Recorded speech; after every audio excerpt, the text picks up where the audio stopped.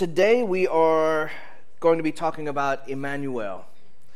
Now, I know we've done a couple of teachings on Emmanuel. I know I've done one, Kyle has done one. And so this should not be, and of course those of us who grew up in church or any kind of Christian tradition, religious tradition, we've heard about Emmanuel probably our whole lives. And I had some trouble titling this. I've been thinking about this since Sukkot. But I had some trouble titling this morning, so I think I called it something like The Challenge with Emmanuel, which is probably not a super good title, so I may end up changing it, but that's the working title. And it's going to have to work for this morning. I'm tangled for some reason. There we go. Okay, so, as usual, with one of my teachings, we're going to start in the beginning. And where do you think we're going to start this morning? Genesis 1. Wrong. Matthew 1. If you open up your Bibles, Matthew 1. I don't have scriptures on the screen because there's some translation issues I want to deal with, and I didn't want it to be confusing. So Matthew chapter 1. While you're doing that, I just want to say, for those who are not with us this morning because of friends or family, and they're at gatherings, at Christmas gatherings, at lunch, or whatever with family, or if anyone has a commitment this evening and you're still feeling troubled about, should I go, what should I do, whatever. This thought hit me yesterday. I know for my family, and this is probably the same for yours, they know I don't celebrate Christmas. Most of your family by now probably knows you don't celebrate Christmas. And yet, they value you and your company and your relationship so much that they choose to invite you anyway. Now, for some of us, for some of you, maybe it's not for my family. I don't think it may be a missionary type thing where they're trying to convert you back, as we've been told the last couple of months. It was someone that said that they were going to convert us back. That might be their reason for inviting you to their Christmas dinner or Christmas lunch or whatever. But I would be willing to bet that for most of us, our families value us. They love us. And they know we don't celebrate this day. You may have given them all the reasons. You may have hurt their feelings. You may have done all the things. But they still invite us anyway. And so I think as image bearers and as people who are supposed to be righteous and just, I think it's only right that we honor them enough and value them enough to go. I know that's going to be controversial for some people online, but if that's controversial for you, then you probably stopped watching a long time ago. I think it's important that we honor them enough to be together. So if you have an engagement coming up this evening and you're still wondering why, or if you're going somewhere and you're uneasy about it, don't be uneasy about it. Don't be uneasy about it. You're there to be with family. You're there to invest in time and memories, and to be with kids and grandkids and nieces and nephews and your mom and dad and brothers and sisters and all those things. And that's what is important. And I do not believe that when we get to the final judgment that we're going to stand before God and He's going to say, I really love the way you pursued my Torah. I love the way that you tried to emulate my Messiah. But you really should have told Grandma off about that ham sandwich she made you that one time. I don't think that's going to factor into the judgment scene. So give yourselves a little grace and mercy and be kind. And I think it's all good. So I want to ask a question, and I'm going to monitor the live stream, the Facebook live stream chat. So if you're on Facebook, then please comment, if you will. I'm not sure which camera I'm looking at. One of these.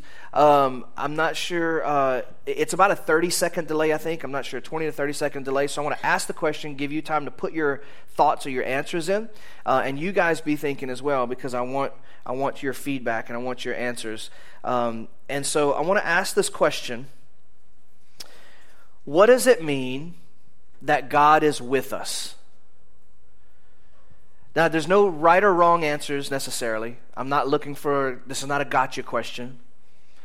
For you, for what you understand from what you've been taught or how your understanding has been in the past, for where you are right now in your walk and what God is revealing, for maybe what you hope and dream that God with us means, I'd like to get your feedback. So you guys think about it, and we're going to read Matthew chapter 1, several verses, and then we'll come back to this in just a second. I'm teaching from my phone. I know some of you don't like that. I ask for your forgiveness, but it's just the easiest way for me to do it today. So let's read from Matthew chapter 1, and we're going to start in verse 18. And we're going to read 18 on a few verses, probably through 25 or so. And it says, "Now the birth of Yeshua the Messiah happened this way." Now, this is Matthew, right? What did we say? Is Matthew a Jew or Gentile? He's Jewish, right? He's a tax collector. He's a Jew who's working for Rome, collecting taxes from his brothers. Kind of a sticky situation, right? Who is Matthew's audience, we said? Is it primarily Jews or is it primarily Gentiles or is it a mix of both? Do you remember? Primarily Jewish, right? Matthew has a primarily Jewish audience. His main focus is speaking to his Jewish brothers and sisters. Okay? So it says, "Now the birth of Messiah happened this way. When his mother Miriam was engaged to Joseph, but before they came together, she was found to be pregnant through Ruach HaKodesh, through the Holy Spirit.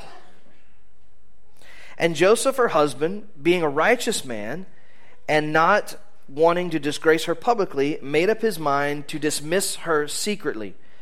But while he considered these things, behold, an angel of Adonai appeared to him in a dream, saying, 'Son of David, Joseph, son of David, do not be afraid to take Miriam as your wife.'" Notice he says Joseph, son of David. That's going to be really important later. "Do not be afraid to take Miriam as your wife, for the child conceived in her is from Ruach HaKodesh, the Holy Spirit. She will give birth to a son, and you shall call his name Yeshua," which means what? Salvation. "For he will save his people from their sins." Now all this took place to fulfill what was spoken by Adonai through the prophet, saying, "Behold, the virgin shall conceive and give birth to a son, and they shall call his name Emmanuel," which means God with us. When Joseph awoke from his sleep, he did as the angel of Adonai commanded him and took Miriam as his wife, but he did not know her intimately until she had given birth to a son, and she called his name Yeshua. All right. So here we have Matthew, a Jewish author, whose audience is primarily Jewish. And Matthew is writing some several decades after the death and resurrection of Yeshua. And as with all of us as humans, when something catastrophic happens, and I think we could call the life, the birth, the life, the death, and the resurrection and ascension of Yeshua all as catastrophic, not in a negative sense, but world-changing. Absolutely shaking up the existence of anyone and everyone who came in contact with this Yeshua.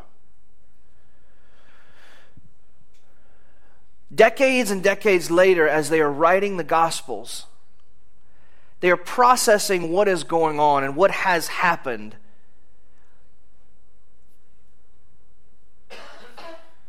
You ever have something in your life, in your own life, that's happened? It may be a wonderful thing, it may be a really tragic thing, whatever it may be, but something that shakes your trajectory in life, and you don't understand what it's there for and what it means in the moment, and yet you gain clarity over the days and weeks and months, maybe sometimes years and years later.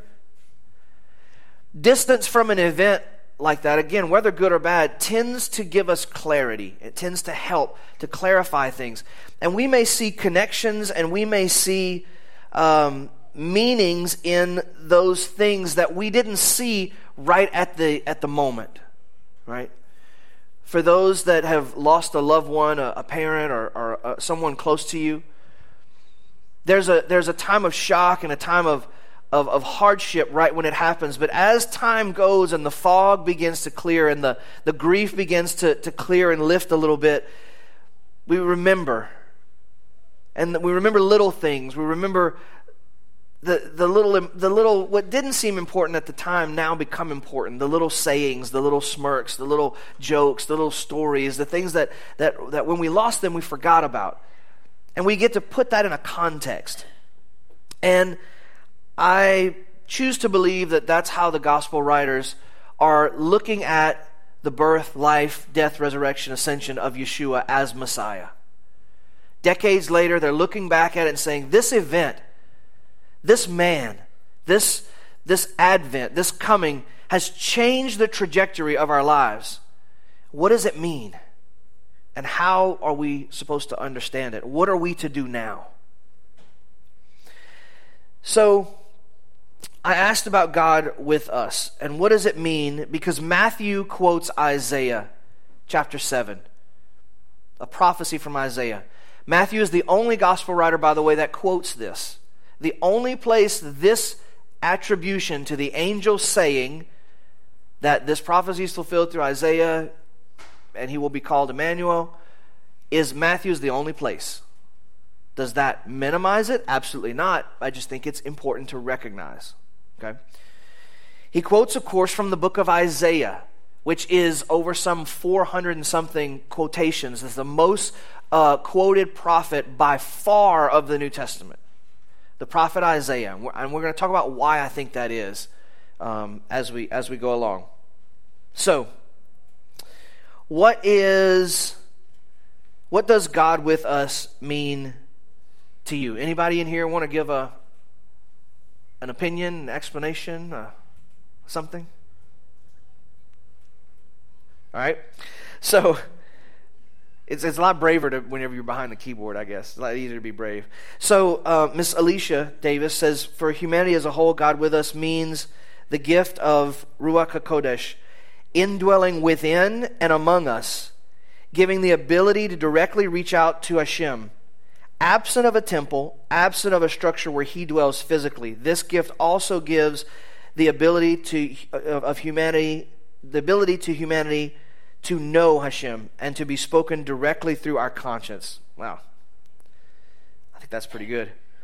Miss Terry Neely from out in Texas says, "God with us, hard to answer in a few words." LOL, which it is. But for her means that her beloved King is living in her midst, and the rights, authority, and privileges that He brings. Debbie Carricker, also from out in Texas, says, a day-long chit-chat with Abba Father, who I'm convinced loves me and has a personal path for me to walk through this life. He's alongside, He holds me, He leads me with His eyes, He carries me. I don't have to petition a faraway king for favor, for help. My King walks right here with me, collects my tears, gladly enters my life's troubles and stresses and pain, patiently guiding me toward home with Him. I think that's beautiful. Anybody here want to add anything? Anything else you think it means or it means to you? Okay, be that way then. I'll tell you what I think it means.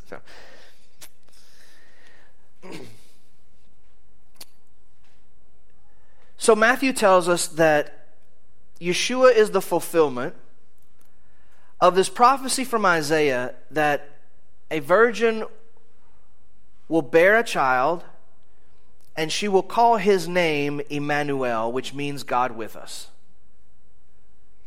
So I want to talk today about the challenges of Emmanuel, of God with us.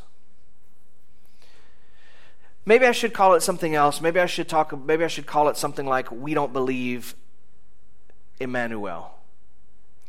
Because when we think about Emmanuel, we think about some of the things that some folks online have mentioned. Some of the things that I know you are thinking. We think about hope. We think about love, we think about God's favor, God's faithfulness, and all those things are true. All those things are absolutely true. God is faithful. He is patient. He is present. He is here among us, with us. He has made his abode with man. And we say, praise God, Baruch Hashem, bless God for that realization, because that is true. And that is a hope and something we have to hold on to. I want to talk about another side of Emmanuel that we don't think about and that we don't talk about a whole lot. So now we're going to go back to Genesis chapter 3. And we're going to start in verse 6.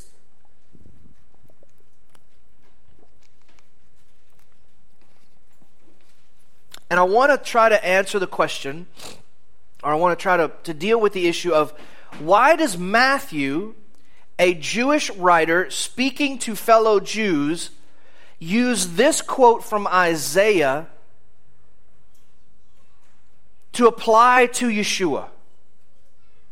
Because we're going to find, as we actually go to read Isaiah, there's some problems with using this quote. Okay? So I'm going to take it away from you, and then I'm hopefully going to give it back to you. All right? So let's start out in Bereshit 3. Genesis 3, verse 6. Of course, this is the garden scene. It says, "Now the woman saw that the tree was good for food, and that it was a thing of lust for the eyes, and that the tree was desirable for imparting wisdom. So she took of its fruit, and she ate. She also gave to her husband who was with her, and he ate. Then the eyes of both of them were opened, and they knew that they were naked. So they sewed fig leaves together and made for themselves loin coverings.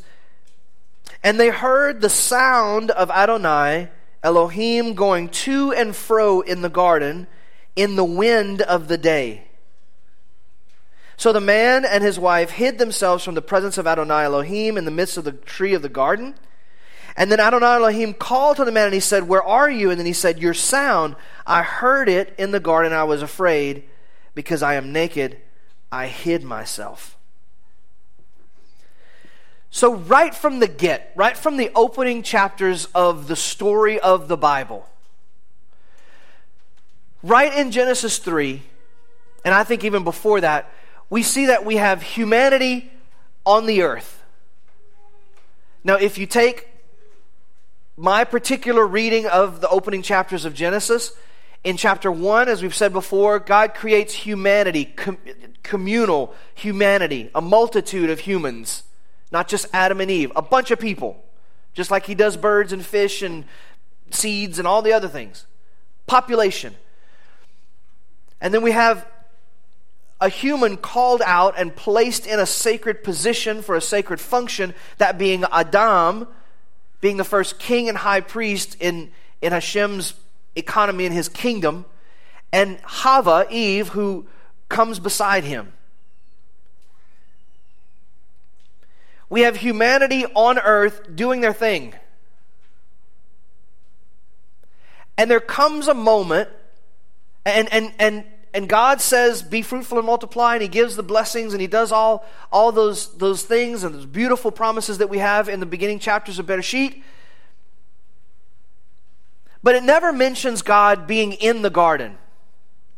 Genesis 2 never mentions God being with them. Until something happens. What is that something that happens? Say it. She eats the apple, right? So look at this picture in Genesis. We've talked about order and chaos, right? Ad nauseum. Hashem sets up Adam in the garden and begins to establish his order, godly order, righteous order, with Adam, the kingly priest, or the priestly king, Hava, his Ezer Kenegdo, his necessary other, and sets up the order of the kingdom in the garden. They break the order, which introduces chaos. It introduces chaos. And when chaos is introduced, all of a sudden, they begin to hear Hashem in the garden in the wind. God is with them when the chaos happens. They are subsequently, we know, exiled from the garden, right? To the east. They are sent away from God. So they are not with Him anymore. That's the setup in the first 3 chapters of the book of Genesis. And I believe if we read the Bible as one united whole, one unified story with one big story arc, the entire purpose of Scripture is to get us back to the garden where God walks with us. That's the end of Revelation. That's the end of the story. The end of the canon is that there is a new Eden, there is a new earth, there is a new creation where it's like it was in the beginning. So God is with humanity in Genesis, and then the fall happens, and then it's a constant desire to get back to that place in the garden where God is with us, where there's Emmanuel. You don't have to flip here, but you can if you want. Genesis 28. I'm just going to pick out a few places that we see where we have this Emmanuel concept. Genesis 28, we're going to read 9 verses starting in verse 10. And this is Yaakov, and he says, Yaakov left Beersheba and went toward Haran. And he happened upon a certain place and spent the night there, for the sun had set.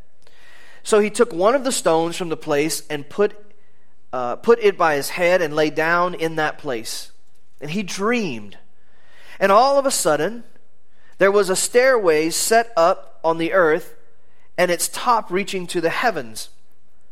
And behold, angels of God going up and down on it. By the way, instead of envisioning this as like an extension ladder to heaven, do you remember we've talked about ziggurats? We talked about these man-made mountains where you'd put a temple on top. Up and down the ziggurat, think of a Mayan temple. We've seen that. That's kind of closest to our memory. What do you have on all 4 sides? Stairs that go up, right? In the temple, you had several sets of stairs, of steps that would go up. You would aliyah, you would ascend, right?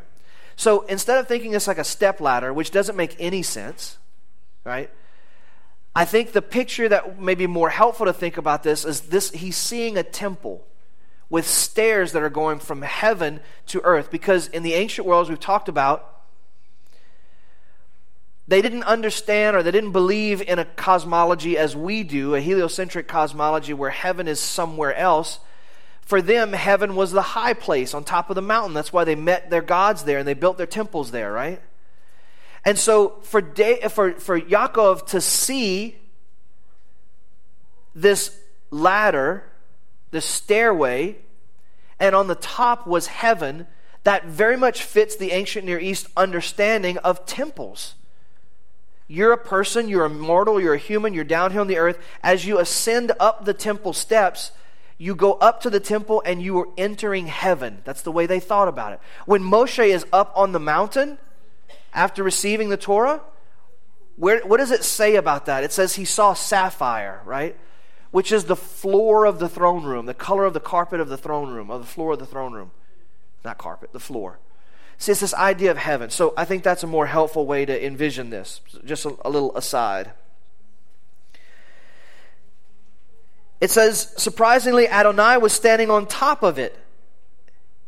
Well, that's where you expect the God to be, on top of the mount.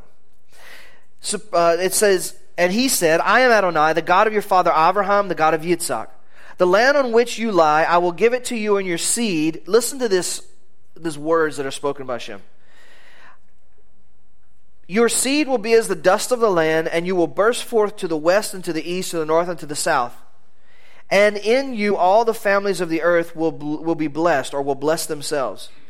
And in your seed, behold, and here's the important part for us, I am with you. And I will watch over you wherever you go, and I will bring you back to this land, for I will not forsake you until I have done what I promised you. Yaakov woke from his sleep and said, undoubtedly Adonai is in this place. He doesn't use the term Emmanuel. Actually, the first time we see it is in Isaiah, but the concept is there, the understanding is there, and I was unaware, he said. So he was afraid and said, how fearsome this place is. This is none other than Beit El, the house of God. This must be the gate of heaven. Early in the morning, Yaakov got up, took the stone with which he had placed his head, and he set it up as a memorial stone and poured oil on top of it. He called the name of that place Beit El, though originally the city's name was Luz. So we have this idea here again of God promising to be with Jacob. Why is that such an important promise? Why is it such an important promise that God would be with Jacob? Because Abraham is the one that was chosen to be the new Adam. Abraham is the one that was chosen, that him and his family line would take over and hopefully continue where Adam left off. And so Abraham, Yitzhak, and then finally Yaakov, this promise that I will be Emmanuel, I will be with you, harkens back to the garden. That God is not only promising Jacob that he's going to be with him along the way, that he's going to be a partner, he's going to be a pal, he's going to be a tag-along and a buddy, he's going to be a comfort in times of hardship. The message is bigger. The message I want you to hear is bigger. That when he says, I will be with you, what he is saying is that we together in partnership, we are going to restore the Edenic idea. We are going to restore kingdom order. We are going to start to restore the garden through you. I will be with you as I was with Adam and Hava in the garden. Just a few more quick passages that we see. You can write these down and go back and read them later if you'd like. Genesis 46:4. He says, I will go down with you to Egypt, and I will surely bring you up again, and Joseph will close your eyes. I will be with you in Egypt. Genesis 26:3. He says, sojourn in this land, and I will be with you and bless you. Do you remember when we read about Beit El, the place at Beit El? What does God say? He says he was going to multiply Jacob's seed, right, to the north, south, east, and west. Doesn't that harken back a little bit to the Garden of Eden blessing? Be fruitful and multiply. Now he's telling Jacob, I'm going to multiply you and I will be with you. Do you see how this connects back to the garden? Again, here in Genesis 26, he says, sojourn in this land, and I will be with you and I will bless you. This is a new Eden. For to you and your descendants I will give all these lands, and I will establish the oath I swore to your father Abraham. Again in Bereshit, Genesis 31:3. Then Hashem said to Yaakov, return to the land of your fathers and your relatives, and I will be with you. So over and over we have this refrain throughout the Torah about through Genesis especially, about God being with them. And again, not to beat a dead horse, but I will because I think it's foundational. The idea is we had some great answers from you guys online. Thank you for contributing to what does it mean for Emmanuel, and on all of y'all because you didn't say anything. But what it means for Emmanuel is that God is partnering with you to bring about new creation, to bring about recreation, to bring about restoration and tikkun olam. It's not just that God is with you in your personal matters, because I think many times we narrow it to that. And not that that's unimportant, it's very important. But we have this God is with me idea. That God is with me and that He's going to help me and that He's going to lift my burden, that He's going to answer my prayer and He's going to hear my worship song. And we don't think about the fact that God is with us in a partnership for a reason. For tikkun olam. Next we're going to read from Exodus chapter 25, verses 8 and 9.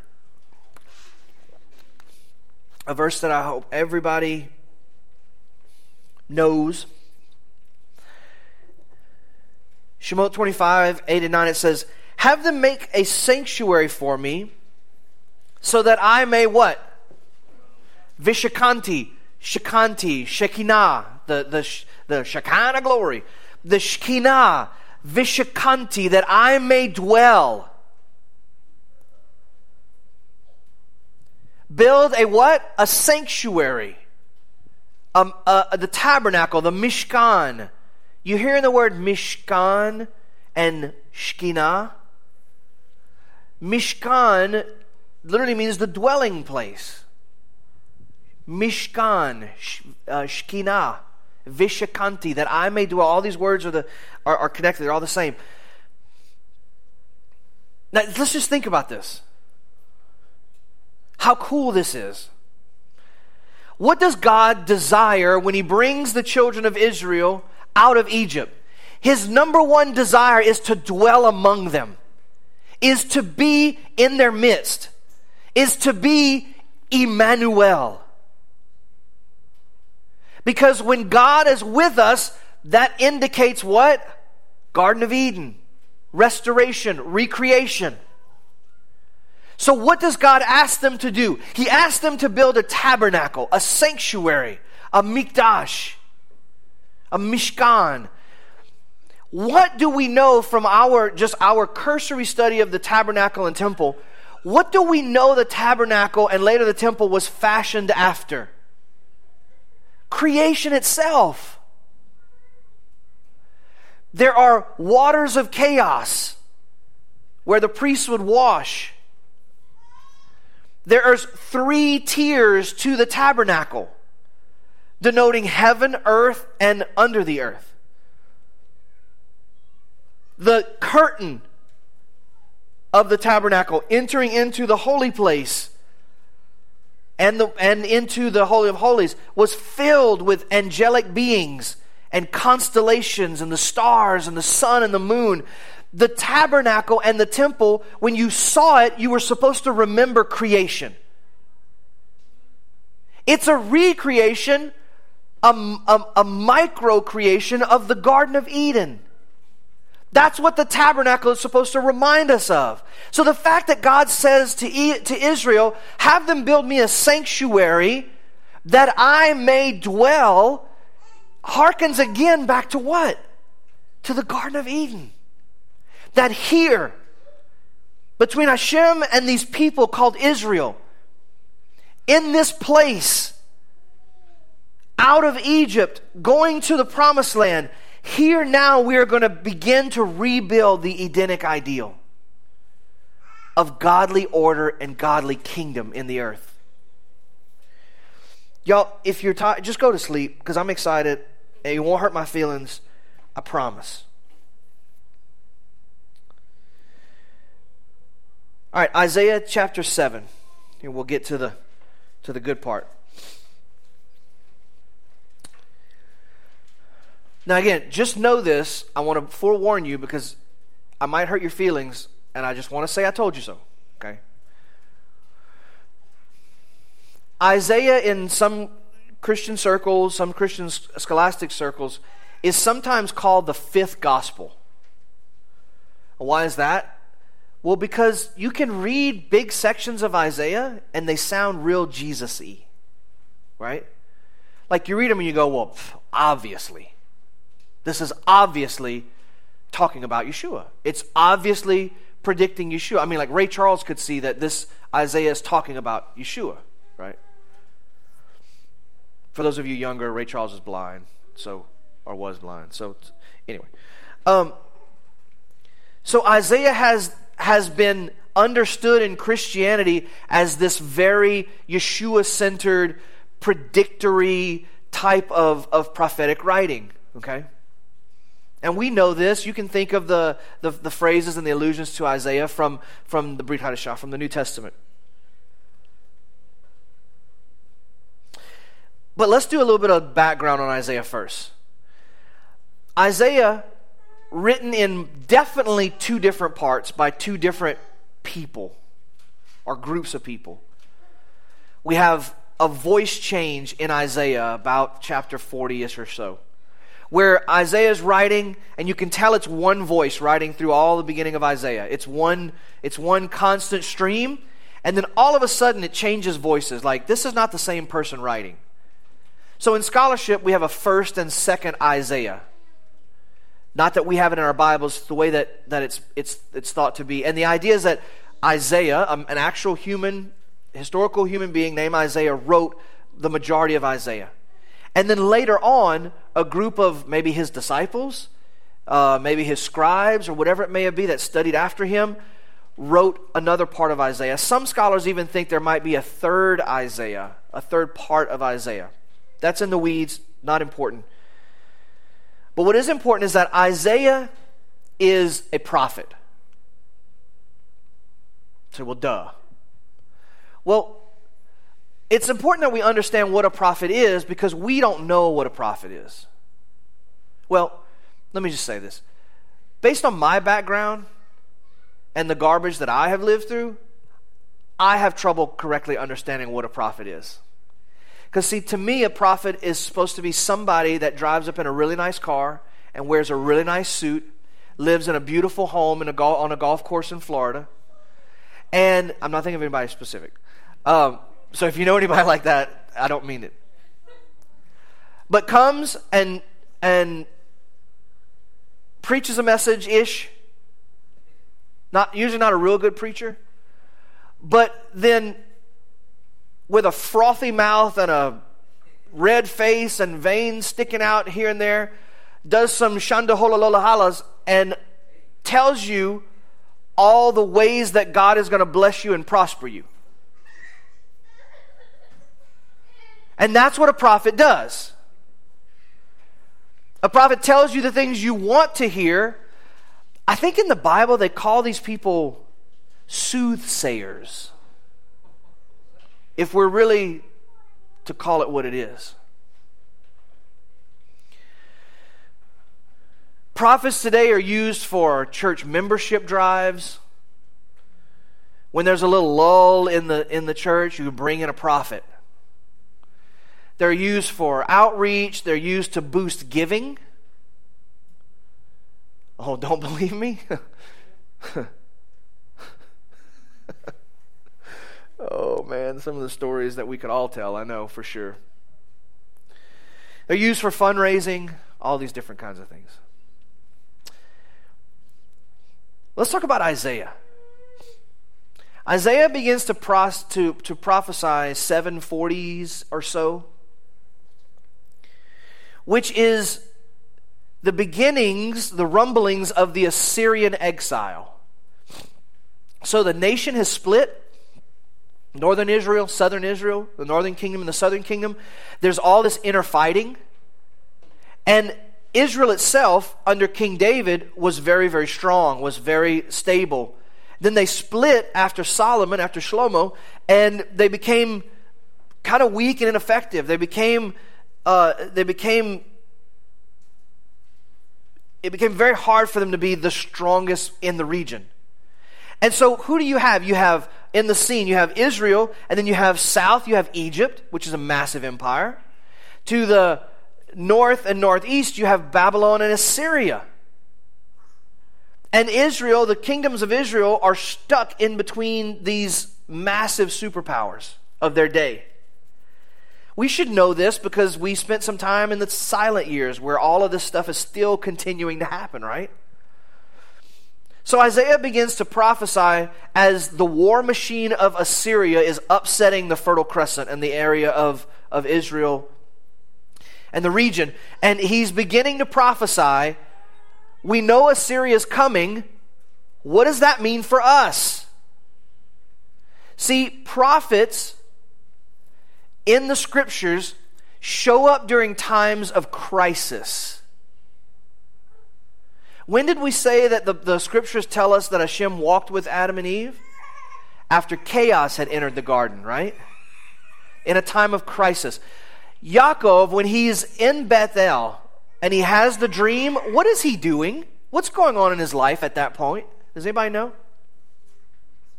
Huh? He's fleeing. He's running from Esau, right? A time of crisis. And God says, I will be with you. And if we look at the Tanakh, we can see these three hot spots of the prophets. One hot spot, you have several prophets that are prophesying pre-exile. Trouble's coming. You have several prophets that are prophesying during the exile. Trouble is here. And then you have prophets that are prophesying as the return begins to happen. Oh no, we're free. What do we do now? God sends prophets during times of crisis. Prophets are not soothsayers. The Bible actually teaches against that. Biblical prophets are crisis managers. And here's the really insane thing about prophets. My understanding, and I admit I've got baggage here. I always want to admit that. You guys all know that by now. I got plenty of stuff I'm working through. But my idea of a prophet is always this person, this man or woman, and I've known some genuine prophets. I don't want to minimize the prophetic gift altogether. Because when it is genuine, it is incredibly powerful and necessary. So I want to be very careful to say that. But this prophet that kind of walks around 6 inches above the ground and just has this direct, weird line to God. And you can be having a normal conversation and all of a sudden they flip and like they get this glaze. And you're like, uh-oh, they're tuning in. Like it's a weird thing. And yet, when we study the life of biblical prophets, their gift was in analyzing what was happening and, number one, hearing from God about what was happening, but also communicating to the leadership and the people why it was happening, where was God involved in all of it, and what the outcome would be. There's a lot of details in the prophets, but listen, basically, the prophets have a template. The template is Deuteronomy 28. If you do these things, then I will bless you in all these ways. If you don't do these things, then these curses will come upon you, all these curses. That's the prophetic template. And so Isaiah begins to prophesy during the time of the Assyrian upheaval. And when I say he begins to prophesy, I know what a lot of you are thinking, because I still think the same thing. When I say the word prophesy, you automatically think he begins to tell the future. He begins to talk about the future. He begins to give the king insight into what's going to happen. And while that's a part of it, I want you to understand that's a very small part of it. Because the prophet's first job is to stand in the gap between God and a disobedient people. So, the people of God are sheep. Welcome. And we're all in a fence. And that fence is called the Torah, or the covenant. We're all in a fence. We're protected. We have beautiful, lush pasture. We have fresh flowing water. We have everything we could possibly want inside the fence. But one of us, probably one of y'all, not me, one of us gets this harebrained idea that there's something better on the other side of the fence. And so we might do like you see livestock doing all around here. We might stick our head through the fence. There's better grass where you're standing, but you want what's right there. And that temptation for what's outside the fence may become so great that you may actually break the fence.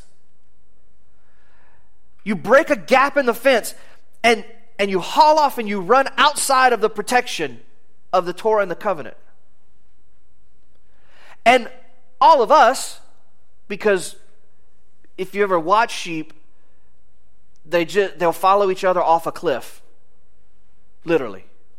Nobody goes, hey guys, we shouldn't be doing this. No, they just, oh look, that one's excited and it's running.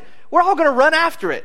Don't know where we're going, doesn't matter. Somebody's excited and they're running, we're running too. And humanity is a lot like that. Against all evidence, we will believe that there's a reality that really isn't there. And so we all follow you outside of or you follow me outside the gap, and then we're exposed to the world. We're exposed to all the adversarial forces. And then God sends a prophet to stand in the gap and to say, hey, you bunch of rebellious, stiff-necked, sinful idiots, get back in the fence. The prophet's primary job is not to say, well, God loves you where you are. God's going to bless you wherever you are. God's got wonderful things for you in the filthy, rotten sin you're living in. The job as a prophet is to say, you're rebellious, you're idolatrous, you're unrighteous, you're unjust. You are going to kill yourself if you don't get back in line and get back now. That's the prophet's job. And if you do, God will recover you and restore you and redeem you and bless you and be with you. And if you don't, death and chaos and consequence is what you have to live with. Now you make the choice. Thank you. Have a nice day.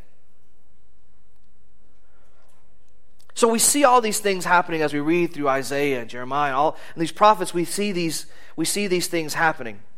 Now let's talk about Isaiah 7 real quick.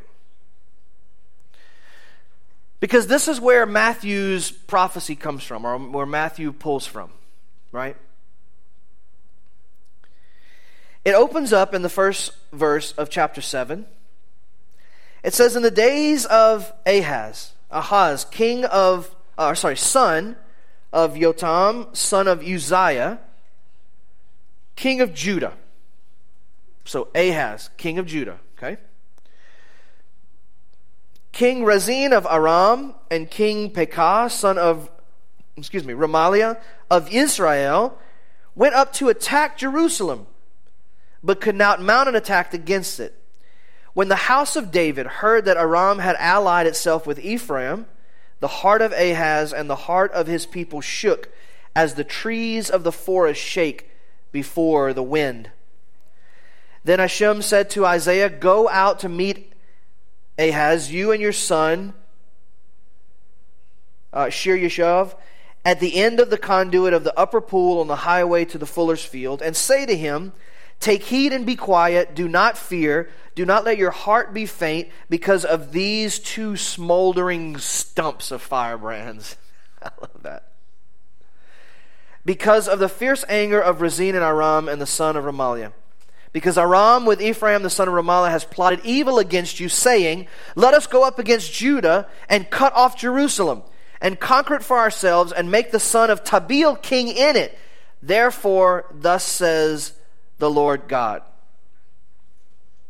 Let's stop there. So Hashem says so you have Ahaz, right? Ahaz is the king of Judah, the southern kingdom, right? And what is happening? What is happening? Is this a time of crisis? Boy, you bet it is. Ahaz is losing his mind. He's melting down. He's freaking out because the Assyrians are coming, right? The war machine is coming. Now again, we've talked about this before. We don't know what this is like. It's hard for us to imagine ourselves in this spot. But let's just, for the sake of argument, let's just imagine the Russians are coming. And let's imagine, or the Chinese are coming, because the Chinese, they're like ants. There's like a billion of them. They're coming. And we don't have the capability to defeat them. We know that, period, full stop. Now I know, again, this is hard for us to understand and to think about. But they're coming. And King Ahaz is freaking out. And we have allies that used to be allies that are no longer allies. And Ahaz is getting pressure from the northern kingdom, right? The son of Remaliah. He's getting pressure from them that he should join them and align with Syria and the Assyrians. So your own brothers to the north are telling you, hey, look, Just come and be a part of us, make a treaty with us, be diplomatic. It's all Gucci. It's all kosher. Everything will be great. And Ahaz is like, heck no, he's not having any of it. And so they're plotting to kill Ahaz when it says move on Jerusalem or take Jerusalem. What they mean is to kill Ahaz and to replace him with this Tabeel, this more compliant king. So that basically the southern state of Israel, the southern kingdom, is ruled in by a puppet.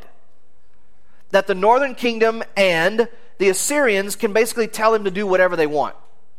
So you understand what kind of turmoil Ahaz is in? That's what I want you to understand. Because the prophecy of Isaiah 7 is not about Jesus.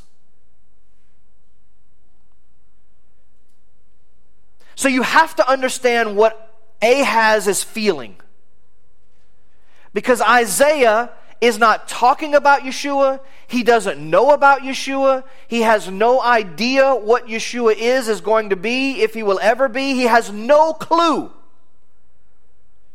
Because Isaiah is not a fortune teller. Isaiah is a crisis manager.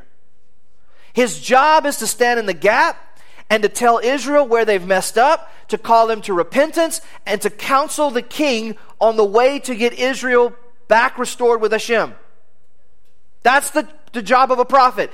We have to get this fortune-telling, future-telling, soothsaying idea of prophets out of our heads. And if you don't have that baggage, Baruch Hashem. If you do, stop it. We have to understand what Ahaz is dealing with and what the people of Israel are dealing with, because that's who Isaiah is speaking to. I've said this over and over and over again. What good is a prophecy if it doesn't help the person it's being told to in their moment of crisis? Hey, guys, China's coming in, and they're going to completely sweep over the land of America like locusts. But in about 3,000 years, America's going to be independent again. Happy life. Let me if that's it's hard for you to understand or to get your mind around, let me just ask you this way. When you're in a time of crisis, don't you want a word now? You want a rhema, a now word for your time of crisis? Don't we all? Yes. Don't feel guilty about saying so. Yeah, I want to know how God's going to help me. Where is God? What is He doing? How am I going to make it out of this time? And if God is not speaking to Israel and King Ahaz in their time of turmoil, when he gives the prophecy about what we'll get to in a second, if He's not speaking to them in their time of turmoil, He's really speaking to us about Yeshua. Then how can we be sure that when He speaks to us, He's even talking to us?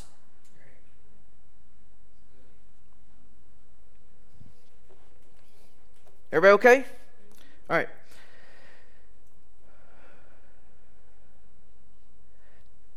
So the second half of verse 7, verse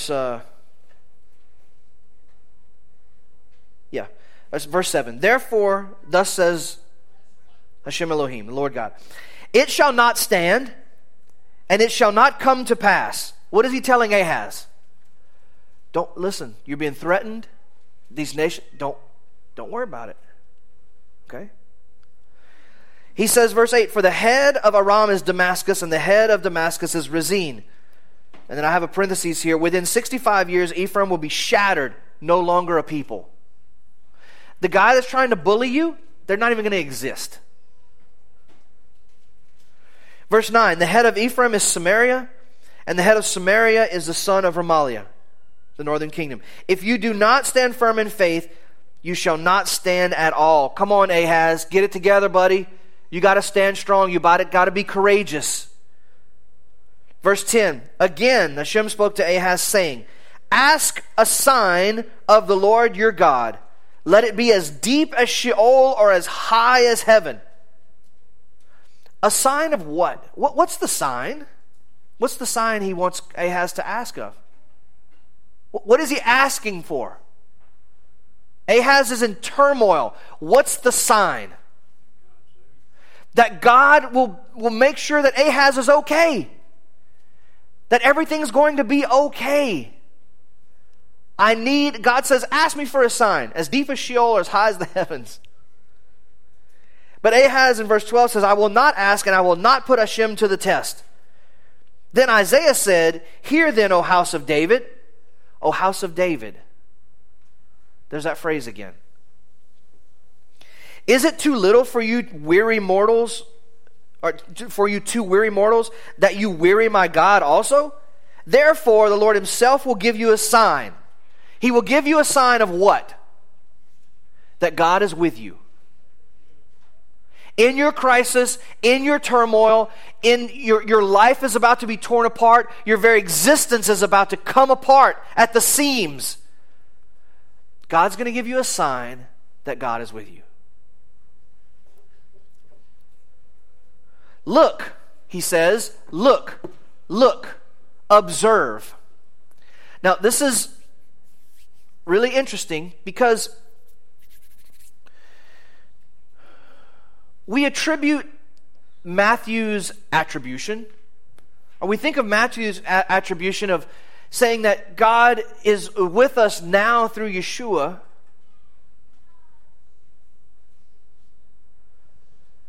And it means all these things to us. It means we're saved from our sins. It means that for some people we're not under the law anymore. It means for some people it means all these things to different people. But the reason why I'm going through this exercise and being so belligerent about some of these things is because when you have a New Testament author quoting a prophecy, that prophecy is hardly ever about what the New Testament author says it's about. That's really important to understand because of what we just talked about. God is prophesying to people at a moment when they need it. And there's layers to prophecy, sure. But what I want you to understand is that statement makes it sound like we're minimizing the prophecies as they're spoken about in the New Testament. But hopefully what I can show you is that we don't really understand the prophecies of the New Testament unless we understand the moment they're being given and why they're being given and what they're being given for. I hope that makes sense. So he says, look, this is the sign. You ready? What's the sign? The sign obviously is miraculous virgin birth. God fitting himself in a flesh suit and being among us. I'm not making fun. I'm trying to stop just for a moment. Stop thinking Christian gospel. Just for a moment. Ahaz is terrified. He's melting down. What am I going to do? What is our kingdom going to do? What is Judah going to do? What is the house, the line of David? What's going to happen to it? And Isaiah, being one who reads the times and knows how to analyze what's going on and see patterns and motifs and also hears from God, says, look over there. There's a young woman. Oh wait, but mine says virgin. Yeah, but get any study Bible and look, that word for virgin is young maiden in Isaiah. It's not virgin, it's young maiden.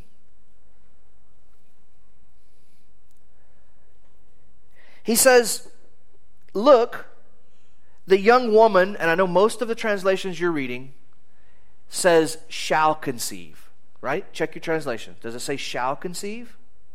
Will conceive? As in future tense? Verse 14? Shall conceive, will conceive.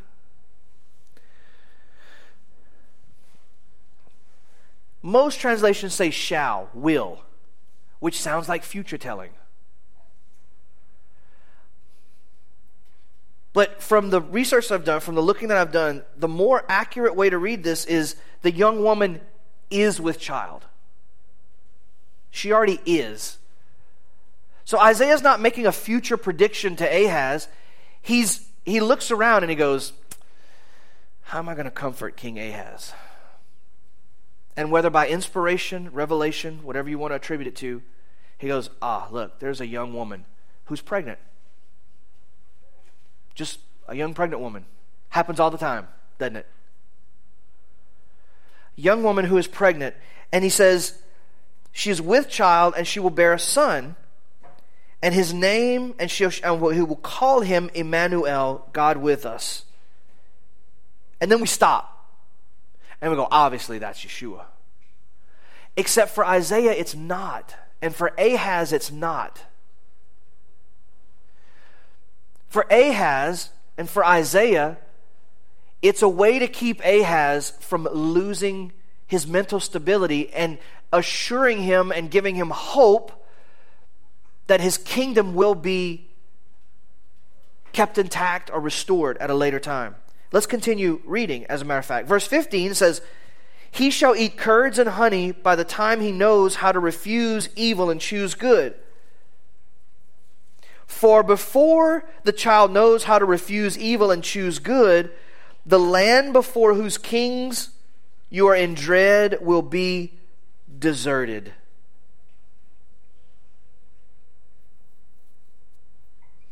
The Lord will bring on you and your people and on your ancestral house such days as have not come since the day that Ephraim departed from Judah, the king of Assyria.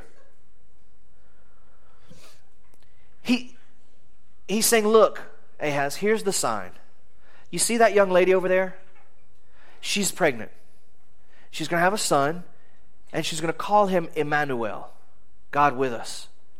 And you watch that child grow up. And what I'm telling you is that by the time that child knows good from bad, God is going to already have taken care of the people that you're so scared of. So every time you see that child, you remember that God is with you. You remember. Because, see, when you're in a time of crisis, one word from God is not always enough. Right? One encouragement from Scripture is not enough. Because sometimes if it's real crisis, you need constant, moment by moment, minute by minute, hour by hour, day by day reassurance. You're not being needy, you're being human. And so the sign that God through Isaiah gives to King Ahaz is a boy who will grow. And as he grows, Ahaz, every time he sees him, can remember, God is with me, God is with me, God is with me. And God will restore the line of David. Now, let's go back to Matthew.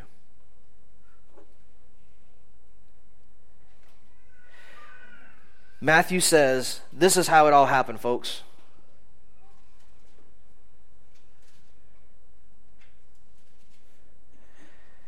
That Mary, a virgin, a young maiden, I don't care how you look at it, virgin, young maiden, we can have that debate and that discussion. What I want to focus on is that he uses Isaiah's prophecy. Now, remember I said that Isaiah wasn't prophesying about Yeshua. I don't believe that's what Isaiah had in mind. However, Matthew looks back decades later and says, this guy, Yeshua, is the fulfillment of that prophecy. How could he say that? How could that be in his thinking? Well, what does Yeshua do?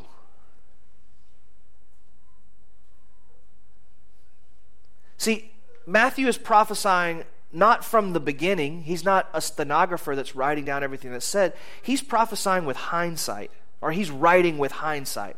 He's heard Yeshua's teachings. He's seen Yeshua's miracles and compassion. He's seen his bloody death. He knows and has witnessed his ascension, his resurrection and ascension. Matthew is writing through all of that understanding.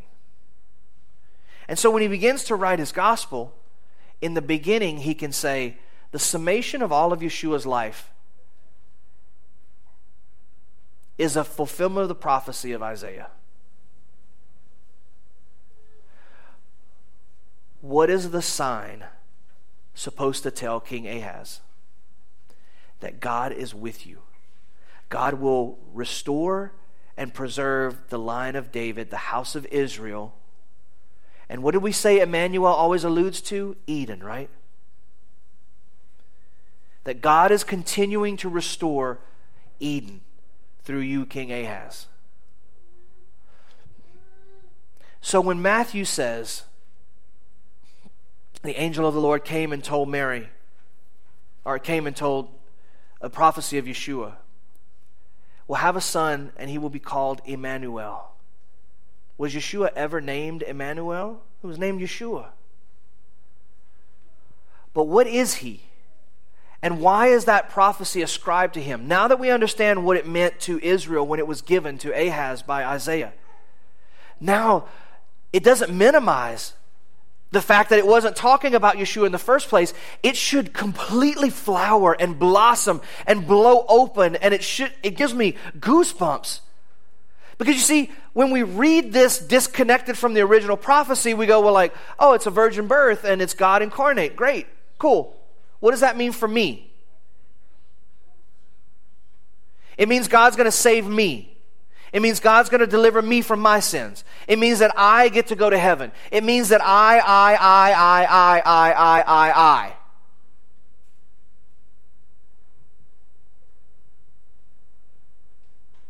But what if it means something much bigger than you? I know. How is that even possible? Or me?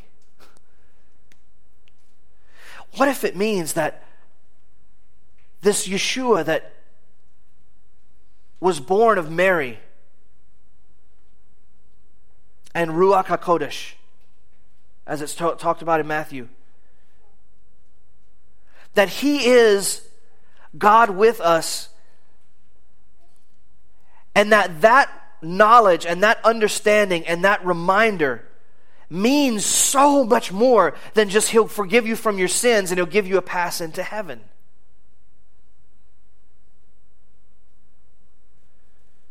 So real quick, in the last 12 minutes, for me, this is what Emmanuel means. Number one, I'm not a very good Baptist. I got 4 points instead of 3. Number one, Emmanuel means access. It means access. There is today, and there always has been, a bunch of question about, and a bunch of debate and a bunch of controversy and conversation about, is Jesus even historically real? Was he ever a real person? Did he ever exist? Is he God or is he human? Or is he a little bit of both? Are his teachings and his stories something that's just made up by people, or are they legit? Did he do away with the law, or did he confirm and uphold the Torah? Heck, there's a lot of people that believe Jesus was a Christian. We know that's obviously not true.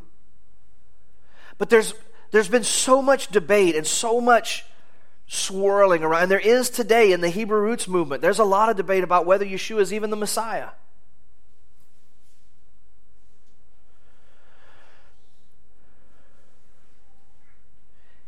Here's what I know. I may not be able to apologetically defend and explain why he is and why I believe he is and all this kind of stuff. That's not my gift. That's not my strength. And I don't really care to do that. This is what I do know. What I do know is that because of a man named Jesus, Yeshua, Joe Amon in 1986 or 7 found access to the God of creation through a man named Jesus.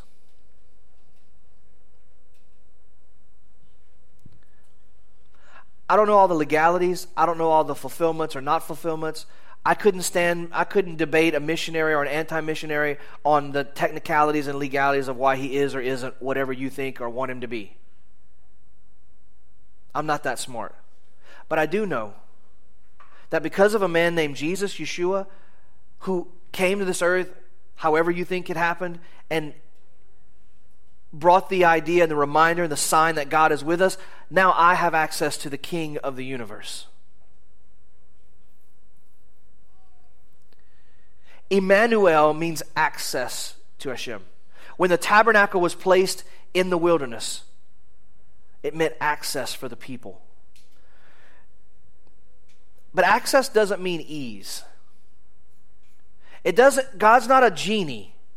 And Yeshua is not some abracadabra. That now that we have access to God, if God is the God of the whole world and we have access to Him, then obviously He should make everything work in our favor, right? How many of you sitting in here has that worked for? Okay, I didn't think so. So we got to get that fairy tale genie Yeshua, genie God out of our minds. That's not reality. That's not what the Bible teaches. It doesn't mean it's going to be easy. I love Brady had a Facebook post about yesterday. I wish he was here. I'd pick on him, but maybe he's watching. I'll pick on him online. About how he patiently waited in line for coffee and waited and waited and waited. And he made a joke to the young lady that she didn't get about it now being a senior coffee because he waited so long. And he was patient. He was all proud of himself, right, for being so patient. Got in his truck and spilled half his cup of coffee on himself. You ever had a day like that? You're doing so good. You're doing so good. You can feel the access, the connection. You're winning over this flesh, man. You're winning. You're crucifying this flesh. And then, access to God doesn't mean ease. Emmanuel with us doesn't mean everything's going to be easy. We know that, but somehow we still have this conditioning that, oh yeah, but if I prayed more, if I had more faith, if I read my Bible more, if I learned Hebrew, if I did the commandments.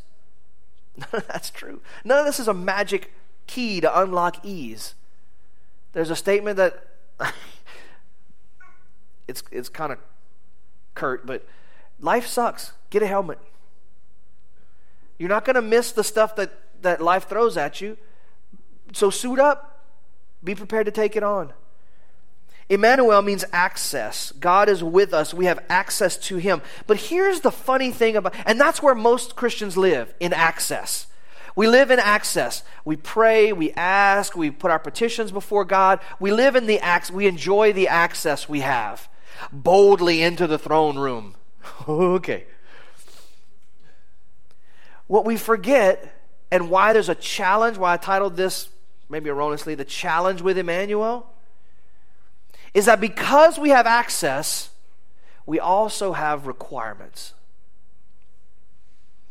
In the temple world, this is called Kedusha. We've talked about this. That as an average Israelite, there really wasn't in the Torah out of the 613 Targum mitzvot. As an average Israelite, there's really not that many that apply to you. You just kind of farm and you graze livestock and you do your thing, and it's good. Like, do you want to marry somebody? Go marry them. Whatever. It's fine. As an average Israelite, not much applies to you. There are lives, but not as many as we think. Oh, but wait, if you're a Levite then, whoa, you just entered a whole new sphere of requirement. Why?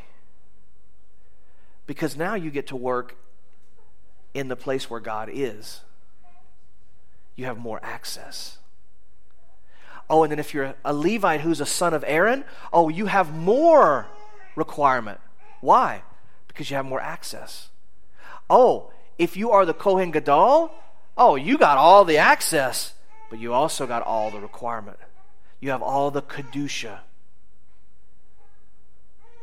And see, however close we want to be with Hashem is not on Him. It's on us. And so many of people are living in access. None of us here. I know I'm preaching to the choir a little bit, but hopefully this will help you when you have conversations with other folks. We live in the access, and we take the access for granted because we are not elevating our Kedusha in proportion to the access that we wish to have. You wonder why people it seems like they just hear from God all the time. It's probably because they spend mountains of time in prayer. You might want to hear from God, but you don't want to put in the time. The Kedusha is not proportional to the access. Oh, so-and-so, they're so successful with this. I wonder why. Because they've paid the price. They've done the work. They've done the time. Oh, they understand all these connections and all these scriptures. And how do they do that? Because they've invested in sacrifice. Because their Kedusha is proportional to their access.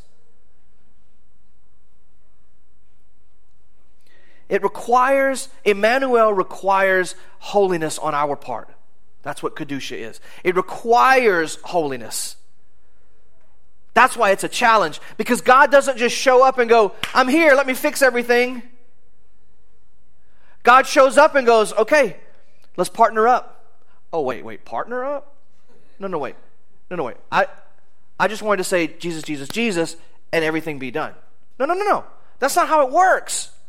God shows up and goes, okay, what are we going to do about this?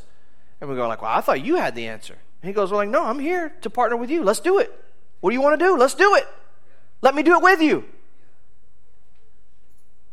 Jacob, Abraham, Adam, Joshua, David, Ahaz. Let's partner together to bring this Garden of Eden ideal back. What do you say? I just wanted to be saved. You see? When we don't connect Matthew's rendering of Isaiah to what Isaiah is really about, see how small? How small? Well, Jesus came to save our sins. Great. No. That's just the beginning of this whole wide world of partnership to bring kingdom, to bring the Garden of Eden back. How many Christians, how many of our beloved fathers, grandfathers, grandmothers, aunties, uncles, great, whatever, that loved God and lived for God in their time and in their space and in their influence, and yet didn't repair anything,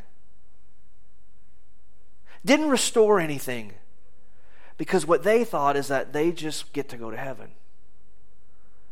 I don't want to live a life that small. I don't want to live a life that small like my grandmother did, that all she did and all her prayer and all her study, she was just so thankful that she got to go to heaven. That's small. Thirdly, after Kedusha is responsibility, which we're basically talking about right now. There's responsibility. The challenge with Emmanuel is that there's responsibility. We have to do stuff. God, I wish you would feed the hungry in our community. God's never going to answer that prayer. Never. God, I sure wish you would take care of the old man down the street who's alone and doesn't have anybody. God's never going to answer that prayer. God, I pray, God, that you would cause justice to be in our governmental institutions. How is God going to bring justice to our governmental institutions? When we raise young men and young women who are full of righteousness and justice, and instead of becoming youth pastors, which we don't really need any more of, to be honest with you, and pastors, which we don't need any more of, to be honest with you, they become, and they grow up in righteousness and justice and understanding of what's good and proper and what preserves and promotes order and life, and they run for city council, and they run for mayor, and they run for state representative, and they run for National House of Congress, and they become judges and advocates, and they run for president. That's how we bring justice to the governmental systems. Not by saying, God, I pray you bring justice to our leaders. Bring us leaders that are full of justice. Raise leaders that are full of justice. Pray over your children and grandchildren that they walk in justice and righteousness. God doesn't bring those people, we raise those people. There's a responsibility. That's a problem with God being with you. It causes responsibility that many people don't want.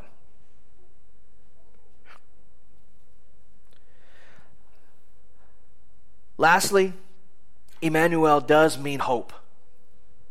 And hope is a word that it might seem soft and squishy and and weak.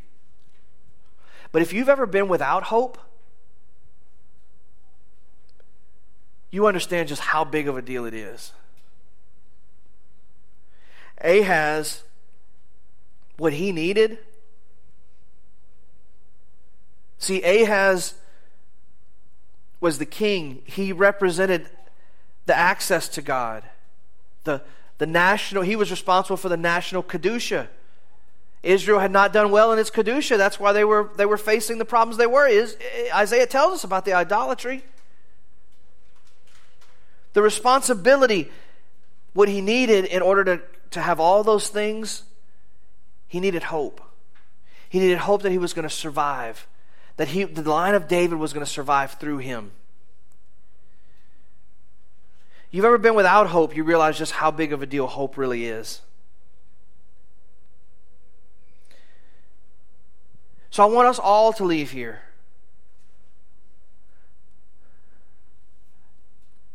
not with a hope that Yeshua is going to fix it, but with a hope and a strength from that hope and a motivation from that hope that through Yeshua, God is with us and we're going to fix it together. And we don't celebrate Christmas, but it's a great time as friends and family and the rest of the nation, the rest of the world is. It's a great time for us to really remember. We sing songs, we hear songs like Joy to the World. We could do with some of that. I know a lot of people in the Hebrew Roots movement that could do with a little joy.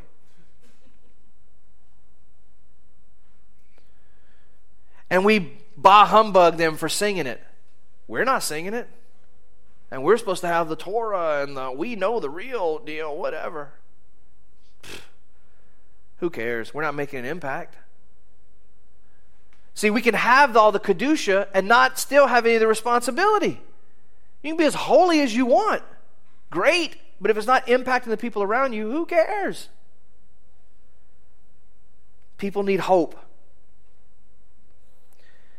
The song I've fallen in love with this year, I don't know that I've ever sang it or ever done it in any of the Christmas pageants or any of the Christmas things I've ever been in, but it hit my radar again this year.